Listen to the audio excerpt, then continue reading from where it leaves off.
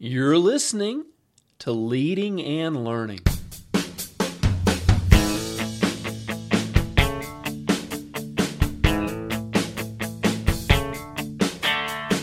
This is the place where we talk about practical leadership, theology, fitness, how to create winning habits, and so much more.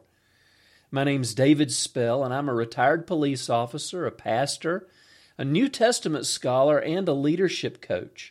My goal on Leading and Learning is to help you live your best life. Thanks so much for joining us today.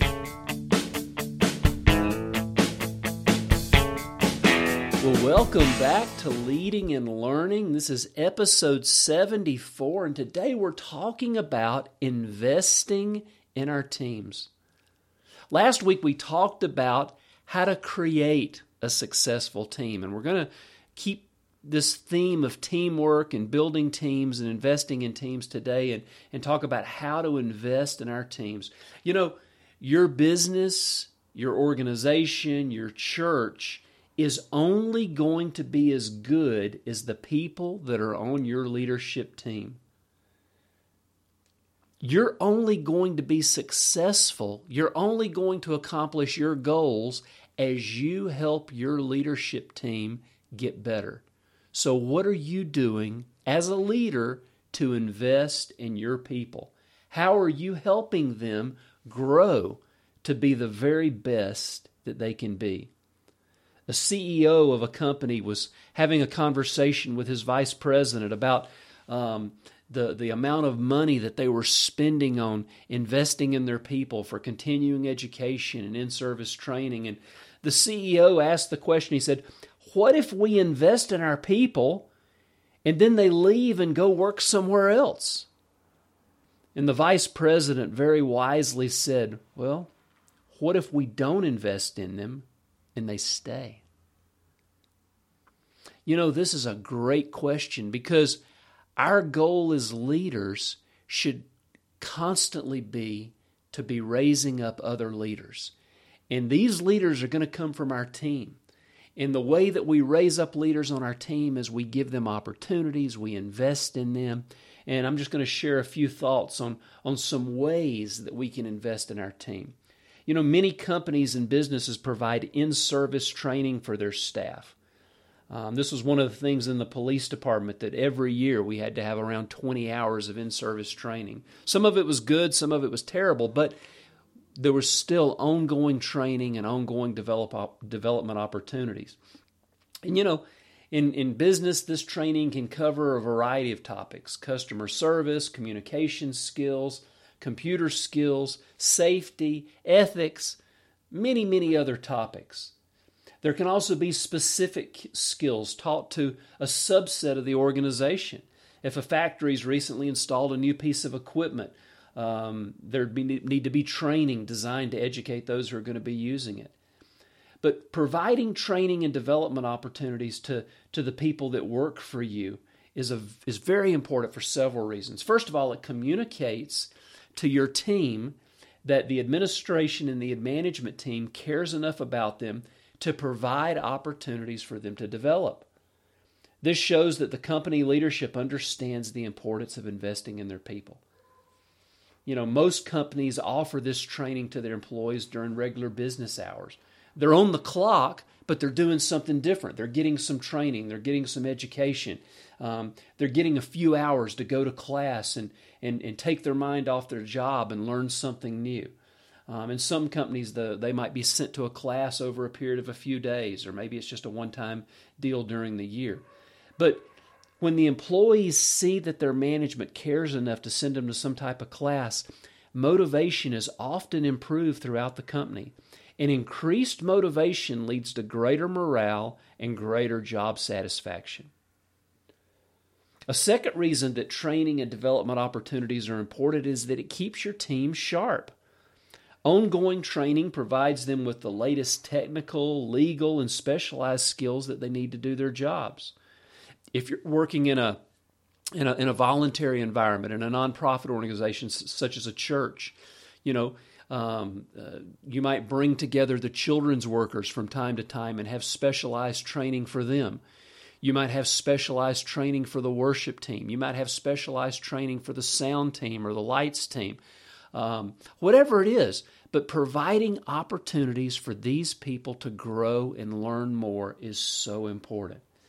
It's going to increase their efficiency. It's going to increase their talent. It's going to increase the productivity in the workers. And if management is serious about productivity, periodic classes that ensure that the employees have the most up-to-date information is really what's going to help them be more productive. And in-service training also helps keep your team sharp in another way. By giving your workers a break from their regular duties, even if it's only for a day or for a few hours, they're allowing them to recalibrate and rest. Many people in the workforce have jobs that are monotonous and tedious. And when these workers attend a class or a seminar, they're able to unwind and use a different part of their brain for a little while. Don't ever take that for granted. It's good for the people to have a little bit of downtime every now and then. A third reason that ongoing training and ongoing development opportunities are important is they've been shown to reduce employee turnover by as much as 70%. Training is an investment by the company into its employees, but these regular training opportunities also serve to help the workers invest back into the company.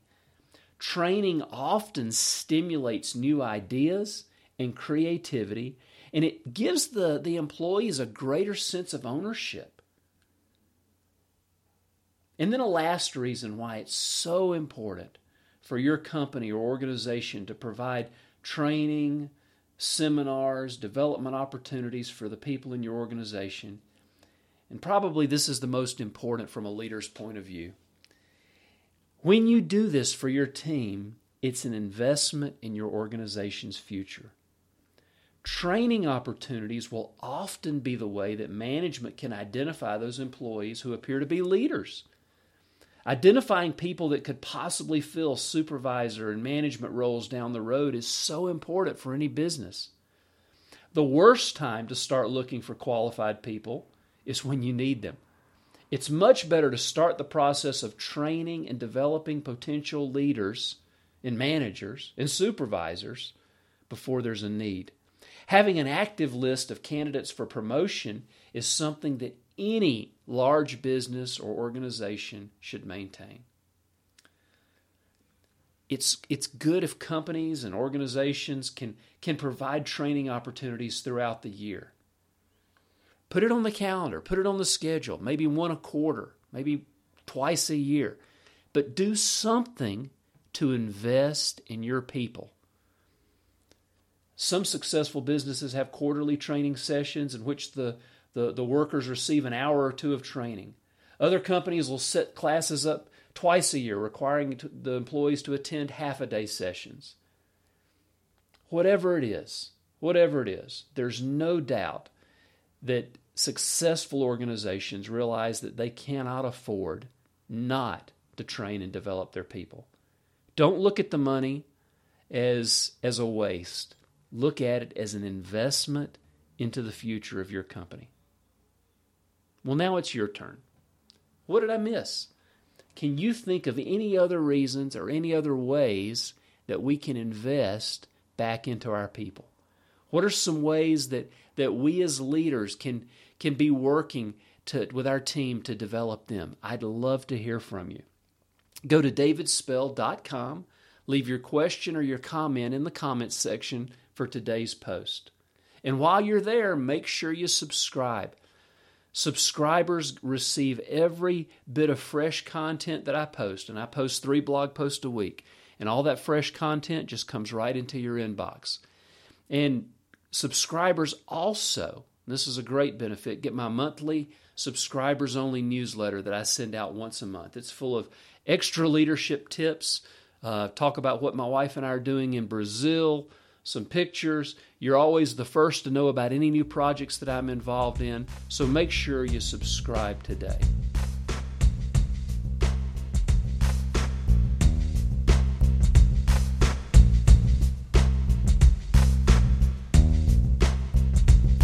speaking of new projects, today's resource highlight is my newest book, Reflections on the Resurrection.